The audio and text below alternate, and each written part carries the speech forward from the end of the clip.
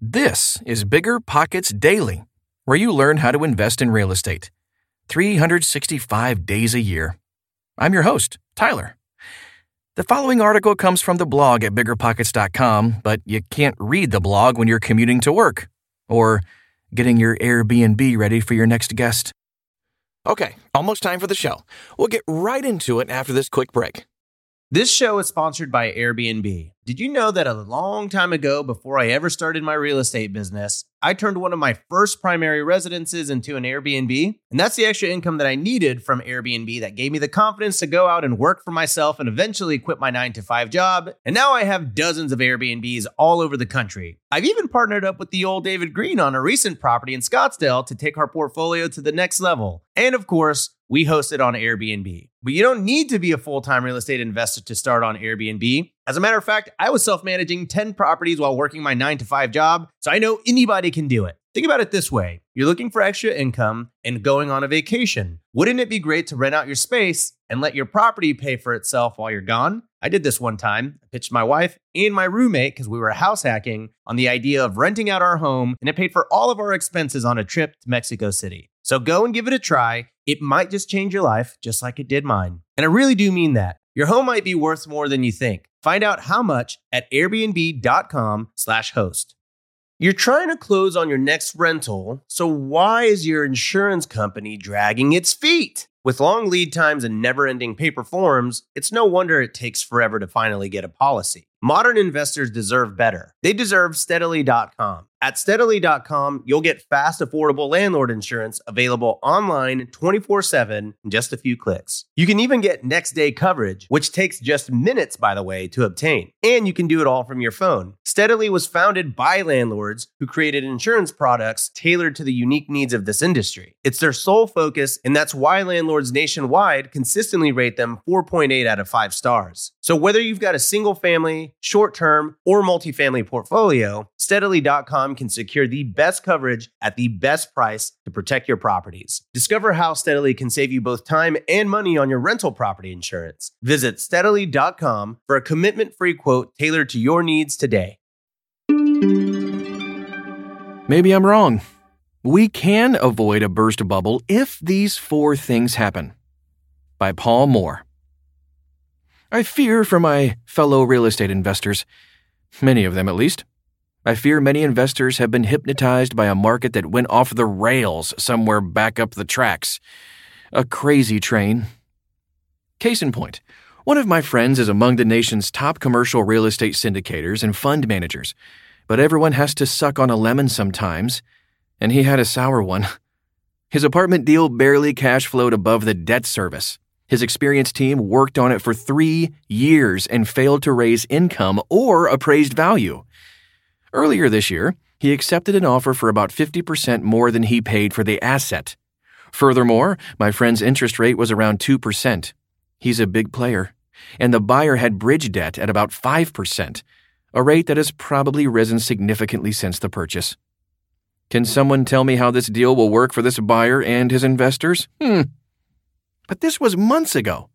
The situation has gone from bad to worse now, with interest rates rising significantly in the interim.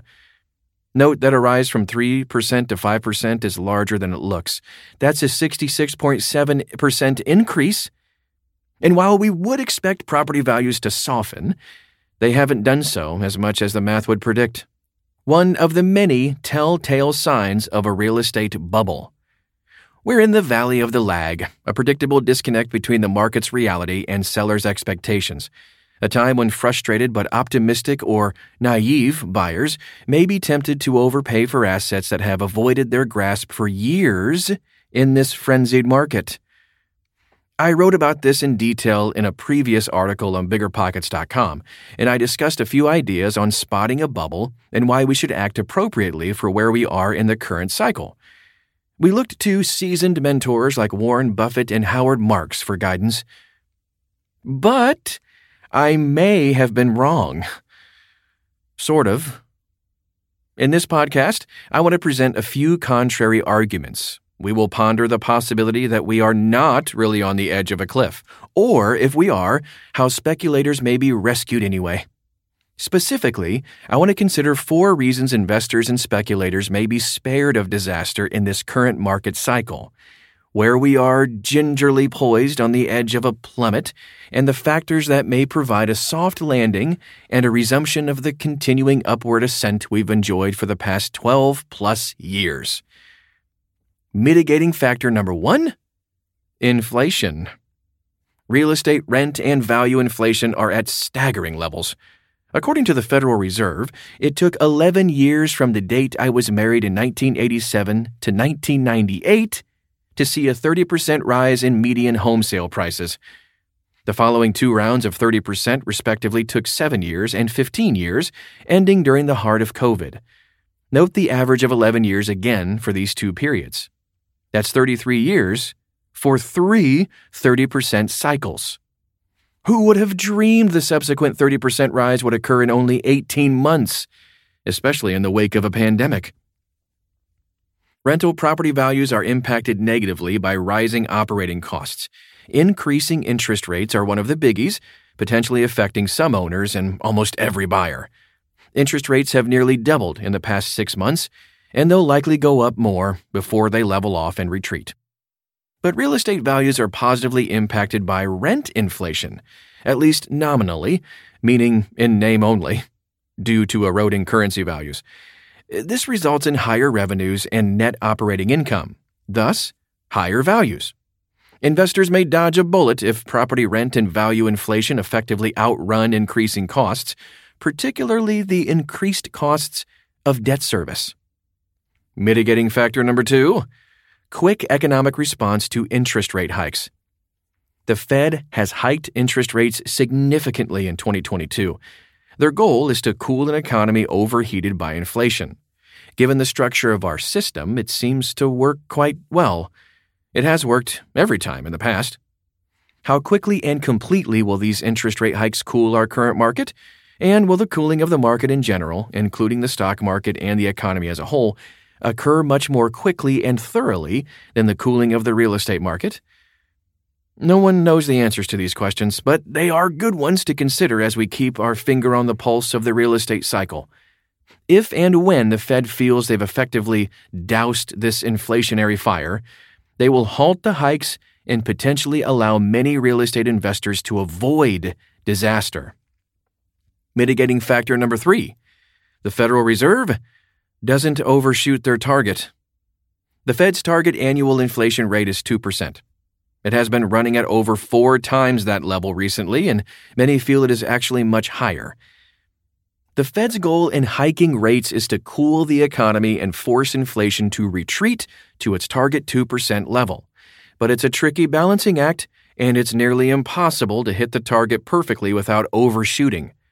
Suppose the Federal Reserve's hikes result in squelching the economy to a level where inflation falls below its target, even into deflationary territory. In that case, this could devastate many real estate investors. Listen to point number 1 on the role of inflation. Is it realistic that the Feds could overshoot their target and cause a meaningful recession? History says it is quite likely, and Federal Reserve Chairman Jerome Powell is a disciple of Paul Volcker, the chairman who oversaw rate hikes into the 20% plus range in the early 1980s when I was a mere high school lad. Like Volcker, I believe Powell will stop at nothing to squelch inflation, and if it takes a painful recession to achieve this, he will stay on this course. Yet, it's possible they could hit the target and retreat before causing disaster for many real estate investors. Mitigating factor number 4: continued housing demand. 2 major factors can cause inflation. The first is the push from higher costs.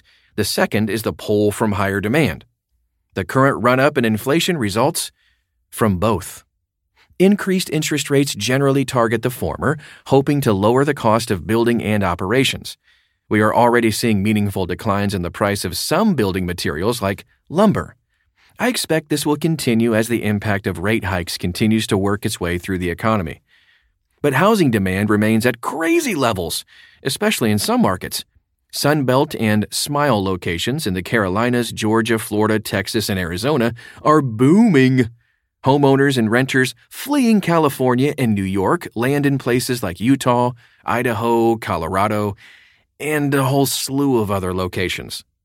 These folks often have a lot of cash and are willing to spend it to outbid their fellow refugees. The result is continuing inflation, even in the face of higher interest rates. Another result of interest rate hikes is a home and multifamily construction slowdown. But this just fuels even more supply and demand inequity in popular locations. Part of the current inequity results from supply never catching up from its screeching halt in the great financial crisis. So, we see that interest rate hikes play more than one role in the demand for housing. And this fourth factor, continued high demand, may result in many real estate investors dodging the bullet I predicted in my previous podcast and subsequent article. And just a few more thoughts and we'll wrap things up. So, do you agree with these 4 likely scenarios?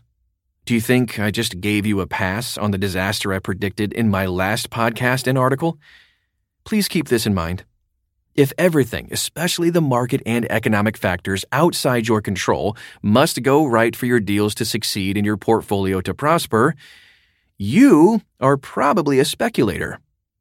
Investing is when your principal is generally safe and you have a chance to make a profit. Speculating is when your principal is not at all safe and you have an opportunity to make a profit. If you're counting on the market to go your way to create a profit, your principal is certainly not safe, and you're risking your financial future and that of your trusting investors. So I'm making this podcast today in my 3rd decade as a real estate investor who has seen and done this already. I'm hoping you won't follow my earlier mistakes. Question: are there strategies you can follow to control your destiny in any market? Are there tactics you can implement to significantly improve your chances of making a profit in an up, down, or sideways real estate and economic cycle? Yes, I believe there are. So keep an eye out for our 3rd installment in this podcast series next time to hear more. That's today's show. We'll see you tomorrow. But in the meantime, check out the Bigger Pockets bookstore at biggerpockets.com/store. You can learn about flipping, rental properties, negotiating, note investing, and more. Most titles are available as audiobooks too. Thanks for listening, and we'll see you in 24 hours.